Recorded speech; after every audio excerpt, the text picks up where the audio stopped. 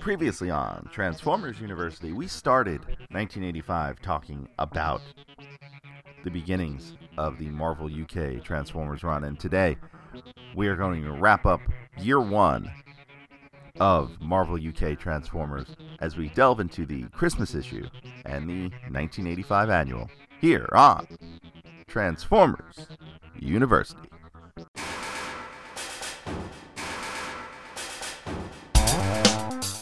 Hello, my friend, and welcome to Transformers University. I am your host, Anthony Brucali. This is episode 29. I thank you for joining me, and if you were expecting an episode last week, I do apologize, but there were some things that were out of my control and led to this episode that I'm recording now not actually happening. That said, we got some good stuff for you today. We are talking about the end of 1985 in the Marvel UK run. Now that is going to cover issue 41, which was the Christmas special, and the annual from 1985. Now I know I mentioned issue 42, I think, in the end of the previous episode, but 42 was published in 85, but the story arc carries into the next year, and I figured let's hold off on that for one more go around with Marvel UK so that we can keep the whole story in one episode. So, without further ado, let's get into this one. So, issue 41 of Marvel UK, entitled Christmas Breaker, is the only exclusive UK appearance, other than one cameo later on, of Circuit Breaker, who we met last time in the regular US Marvel episode of this show. The creative team on this issue, we have a new writer for this one. This is James Hill. He is a Marvel UK writer, worked on some of the UK versions of Thundercats and He-Man, and he is the only newcomer in this issue. Interior art by Will Simpson, cover art by Mike Collins, letters by Richard Starkings, colors by Gina Hart, edited by Ian Rimmer. So this issue starts off on Christmas Eve, 1985. We start with Circuit Breaker reading a headline from the Portland Chronicle about the factory workers at the BlackRock Aerospace plant that Shockwave had taken over previously. This leads to a flashback, which is shown from Circuit Breaker's perspective of the Decepticons raiding the plant, and there's some interesting art here. It's mainly Soundwave and Laserbeak, but Soundwave has this really scary spiked jawline. That's probably the best way I could put it. Plus, he's kind of got insect horns, and he's got like a spear coming out of his shoulder cannon, and he's got drills for fingertips. Now, of course, this flashback is all going on inside of Circuit Breaker's head. It's what she saw in her mind reading the story of the Decepticons raiding the BlackRock Aerospace plant. Now, back at the art, Buster is building a Christmas tree out of metal. And while he's doing this, Optimus Prime is wearing a Santa suit. Well, he's wearing the top half of a Santa suit, and it's got to be enormous to cover the front of a semi-truck, but his smokestacks are sticking out of the suit as well as part of his back, and he is wearing a hood. So it's like Optimus in a red Santa hoodie with the belt on. It's pretty great as far as the artwork goes. Now he's observing the decorating of this metal Christmas tree, and so are some of the other Autobots, but here's the weird thing. So some of the other Autobots you see in this scene, Brawn, Huffer, Bluestreak, Prowl, in particular, Prowl and Huffer will be shown later in the Marvel run, and from what had happened previously in the Marvel US run, to be severely damaged and offline. So it only kind of, this issue loosely fits in with continuity, but there is that one big question mark there. And during these conversations, Jazz is trying to understand humans and the need for the Christmas tree, and then recounts his encounter a few issues back with Circuit Breaker. Just at that moment, Buster realizes that he has to deliver presents to his dad to a town outside of Portland, St. Petersburg, which is where we saw Circuit Breaker just a few minutes earlier. Now, flash forward to St. Petersburg. Circuit Breaker rescues a kid who fell into the ice, and then the kids, seeing Circuit Breaker's outfit, which is just basically a metal circuitry suit that doesn't cover much, and it being the dead of winter in the Pacific Northwest, kids call her a freak and make fun of her because of her electro bondage costume. From that, she has a full-on freak out and flies away. As she's flying away, she sees Jazz, who is speeding down the road to try to get Buster where he needs to be, but Jazz is not taking into account the weather conditions. He drives too fast, he's about to crash, he transforms and ejects Buster from his vehicle. And actually, when he's doing that, because he was about to crash, he yells, "By the Primal Program," which has become a phrase that is going to be reused over and over in the Marvel Comics run, Marvel UK run. In this sense, so in the previous sense, when it was used as kind of a phrase of surprised discovery, like, oh my goodness. This seems to be more of a pejorative alternative to swearing. Now, Circuit Breaker, of course, attacks Jazz again, as from their previous encounter. Buster tells her to stop, and she pauses as bells ring out. We realize that it is midnight, and Christmas Eve has turned to Christmas Day, and because it is Christmas Day, Circuit Breaker decides to not attack Jazz anymore. So, Circuit Breaker, defeated by the power of Christmas. Jazz still doesn't quite understand Christmas, but realizes it must be special and thanks Buster. And thus ends the first of many Transformers Christmas specials from Marvel UK.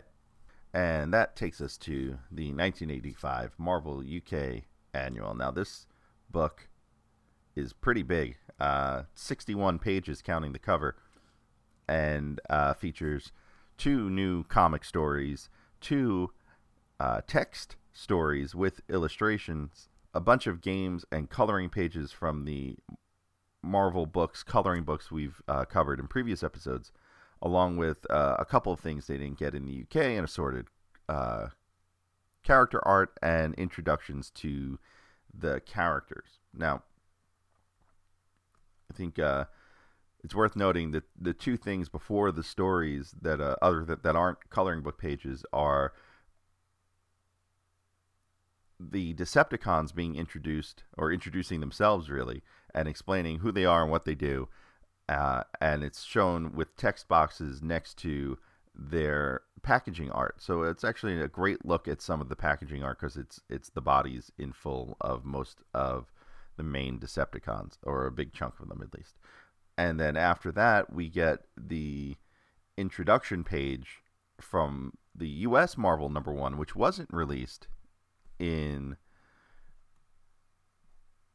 the Marvel UK #1, where the Autobots all introduce themselves to each other on the arc. And it's 2 pages of exposition and learning about names, but it is all there.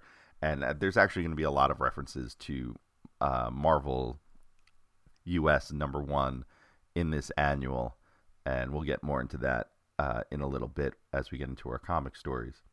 Let's get into the stories in here, because these stories, for the most part, have a hard time fitting in the established Marvel UK continuity, and have a hard time fitting in the US continuity too, and we'll explain that as we go. So the first comic is called Plague of Insecticons. That is not to be confused with the Season 2 episode we covered a few episodes back called A Plague of Insecticons. Now, this doesn't really fit any continuity, because a lot of the characters who show up in here, the Insecticons and Warpath, haven't been introduced yet in the comic. So the creative team on this issue: Simon Furman, with the script. Art by Mike Collins and Jeff Anderson. Dude, the Transformers sucked. Letters by Richard Starkings. Colors by Gina Hart. And editing by Sheila Krana. Now, as I mentioned before, this story doesn't really fit well in any continuity because of the characters introduced. The Insecticons and Warpath will both be introduced, well, all will be introduced later in the Marvel US run, and then subsequently those issues will be printed in the Marvel UK run. But for the story itself, we start with Optimus Prowl and Warpath on their way to the White House to meet President Reagan.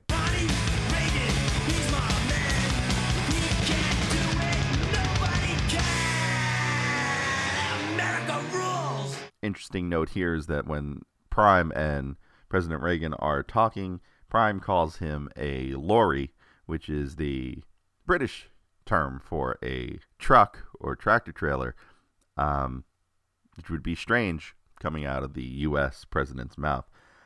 During the summit, the Insecticons interrupt, yelling, "Kill the humans," and are basically trying to pretend to be Autobots and disrupt the summit.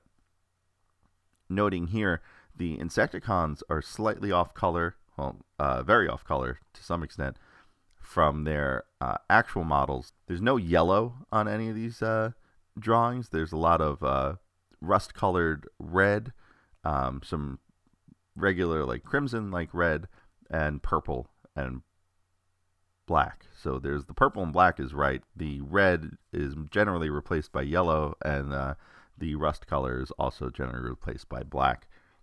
Now, this was supposed to be a secret summit between the White House and the Autobots, and we find out that the Decepticons found out by intercepting a phone call from U.S. intelligence. Now, Megatron decided then to awake, and I'm saying that in quotes, the Insecticons. The Autobots fight off the Insecticons, but the humans begin now distrust the Autobots and fire on everyone. The Insecticons take to the city. The Autobots split up. Warpath and Prowl head to the city to fight the Insecticons, while Prime tries to find the source. As the Autobots begin to lose, Prime sends Roller as backup for Prowl and Warpath.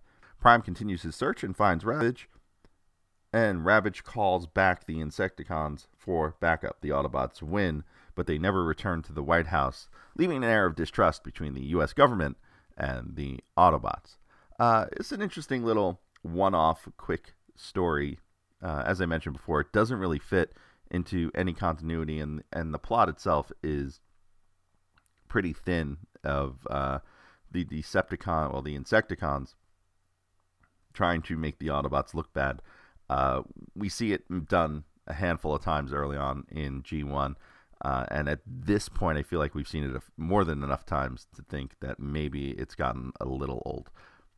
But fear not, this is only one of two comic stories, and the second comic story in this book is one I find a lot of fun, because I like stories that tell about the history of Cybertron before the Autobots came to Earth. And I'm just thinking about this podcast, and I don't think we've done a story like that yet.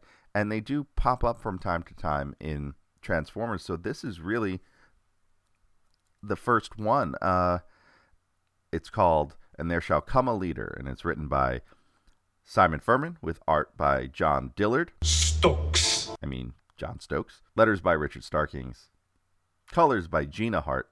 And edits by Sheila Krana.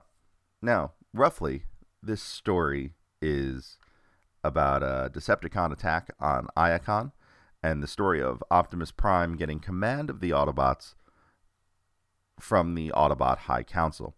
So this is convinced to High Counselor Trachon by Zaron. Now, we get to meet a whole bunch of new characters in this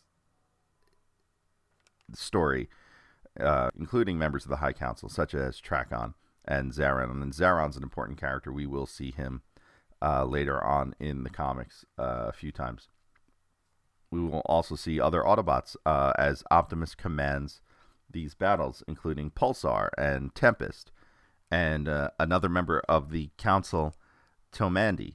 We'll also meet an Autobot named Fusion. Now here, before I get further into the story, I think it's important to note that according to the fine folks at TF Wiki, and just comparing what they said to what I see, a lot of the art in this book is very much based off the art from the first issue of Transformers #1.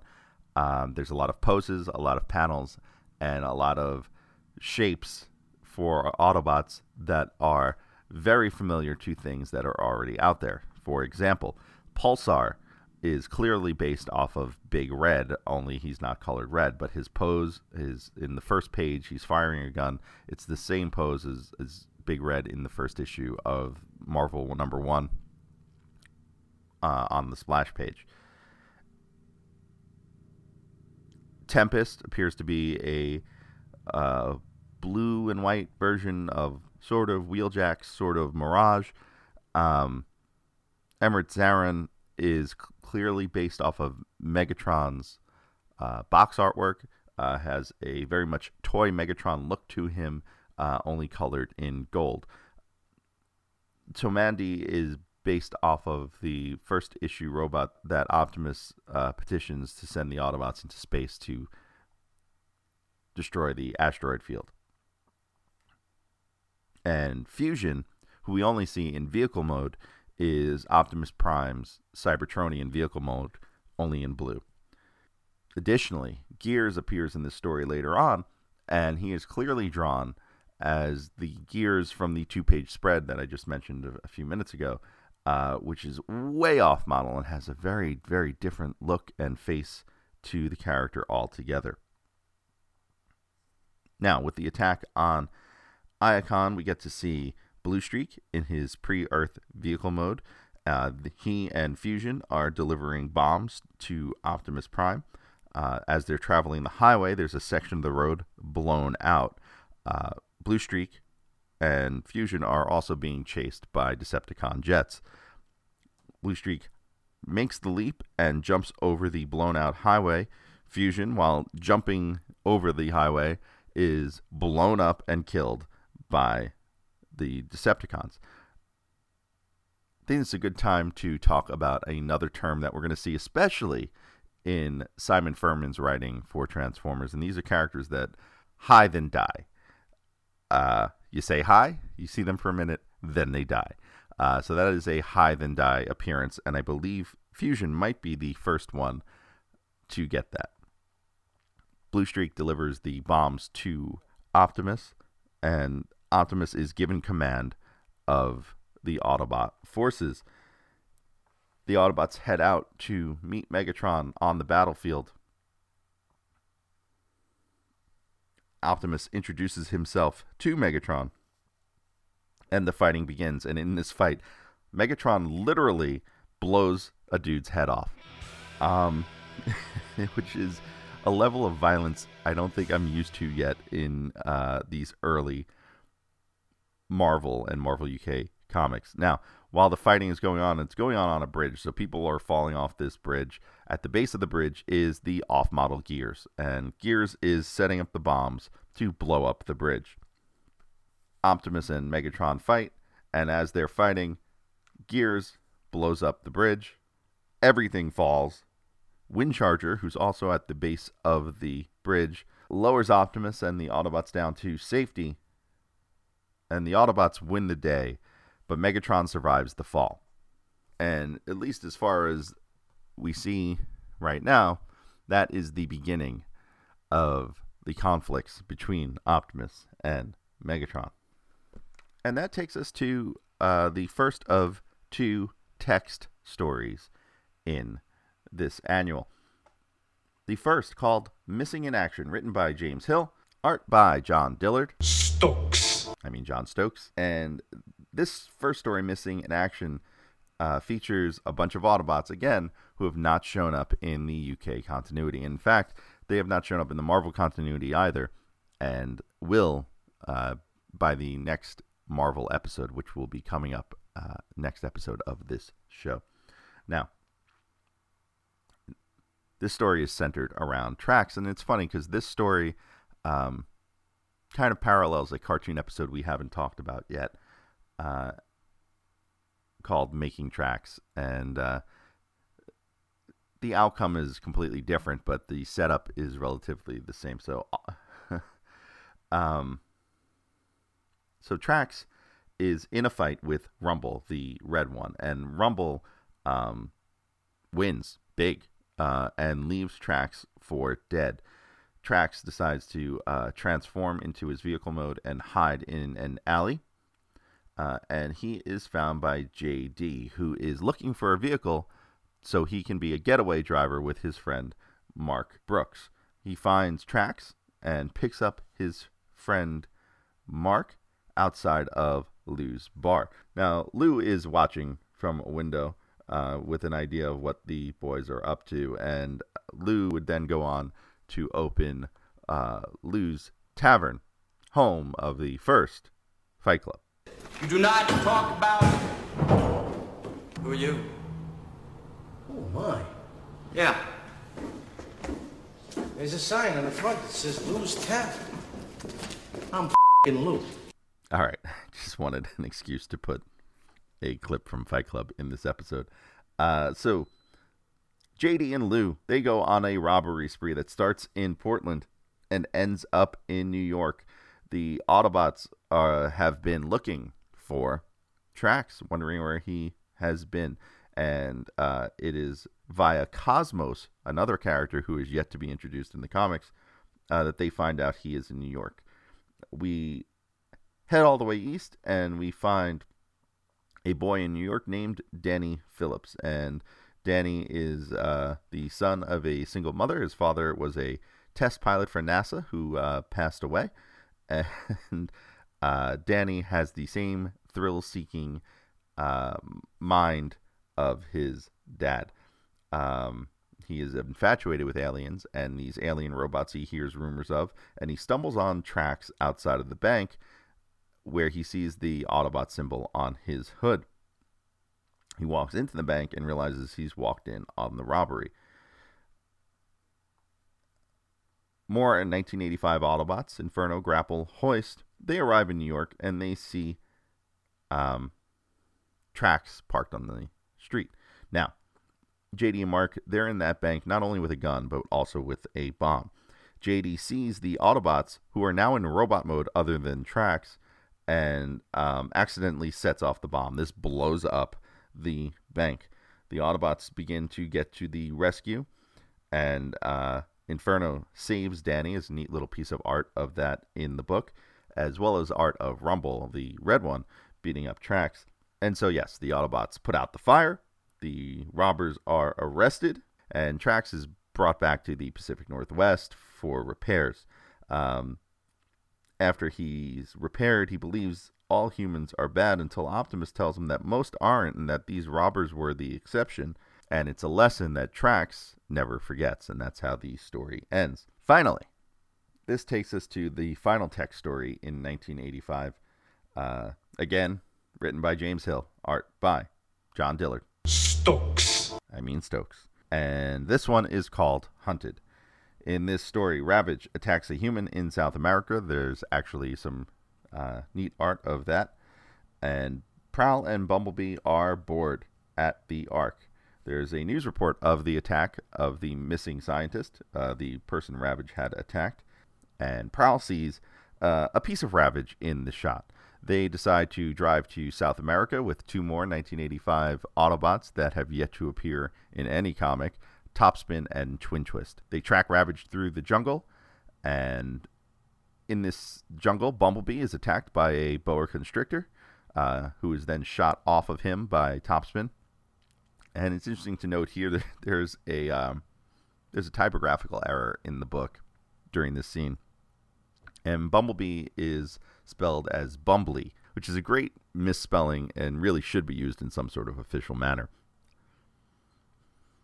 In the jungle, they find the Decepticons are building a replica of Megatron's fortress on Cybertron, and they are also mining for crystals. Now, the crystals plus some artificial intelligence equals new Decepticons. Whether or not they're alive, I would guess no, because we've established the creation matrix in the Marvel UK continuity. But then again, we also have not established most of the characters we've seen in these tech stories. Bumblebee realizes that there's no time to wait for a plan and charges in. The other bots join him and then are attacked by Dirge, Thrust, and Starscream. Interesting note here is that when Dirge is attacking them, he uses his engines, which are meant to instill fear into the Autobots. And this is probably one of the few times, if not the only time, that his special ability is actually noted in something other than his tech spec. Eventually, the Autobots shoot down Dirge and Thrust, as well as Starscream. When Starscream is shot down, he crashes into the mine, destroying it.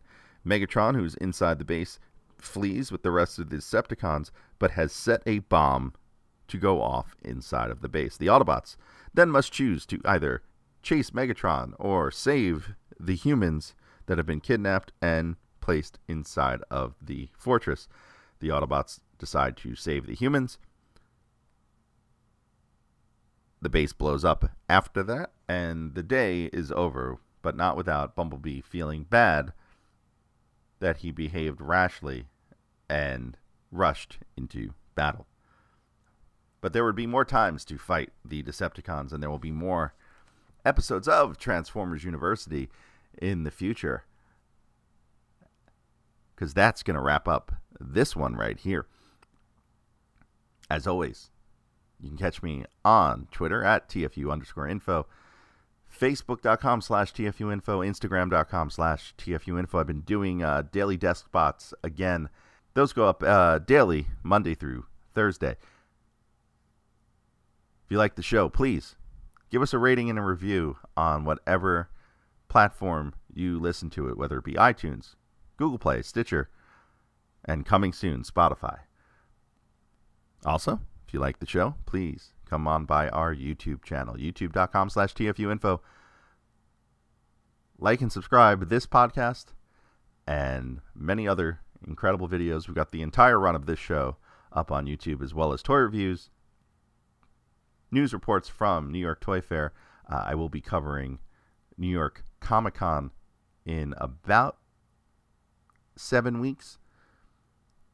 So that will be a big deal as well, and we'll be broadcasting live from there. Plus, I do occasional live videos from TFU Studios. In fact, I'm probably going to do one shortly after I finish recording this episode. And lastly, if you really want to support the show directly, come on by to our Patreon, patreon.com/TFUINFO, patreon.com/TFUinfo.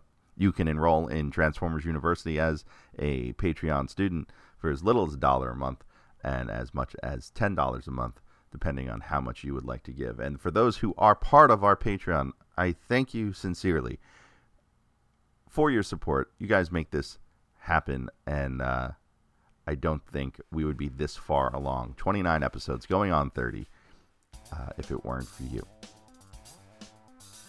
Finally, one more plug. I promise I'll wrap up the plugs in just a sec. And that is, if you're not into doing crowdfunding and going on Patreon, then please just use our Amazon links, tfu.info/Amazon. It'll take you to Amazon.com, and anything you buy, Amazon kicks back a couple of cents to us. And it doesn't cost you any more.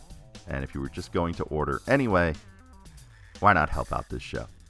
And as always, we're still making improvements to the toy archive at tfu.info.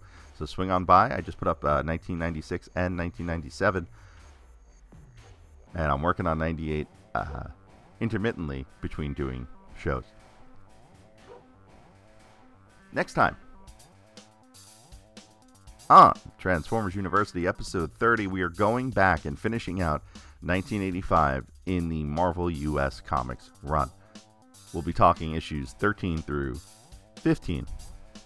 We'll have some special guests lined up and lots of fun in store for you on Transformers University. See you.